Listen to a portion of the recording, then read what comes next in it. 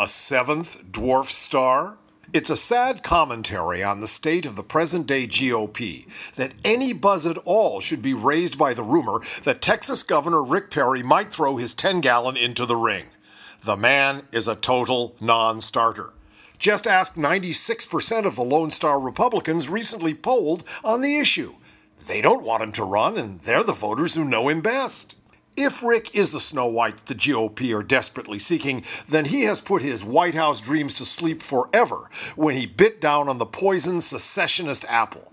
I can't imagine that anyone, save the party's hardcore loonies, would support a man who honors the sesquicentennial of the Civil War by threatening to kick off its sequel.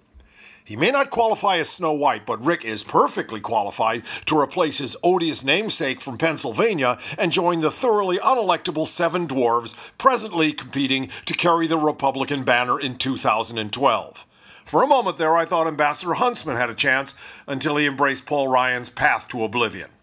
The question is, how long can the GOP wait for their prince or Princess Charming to come along and revive their presidential pretensions?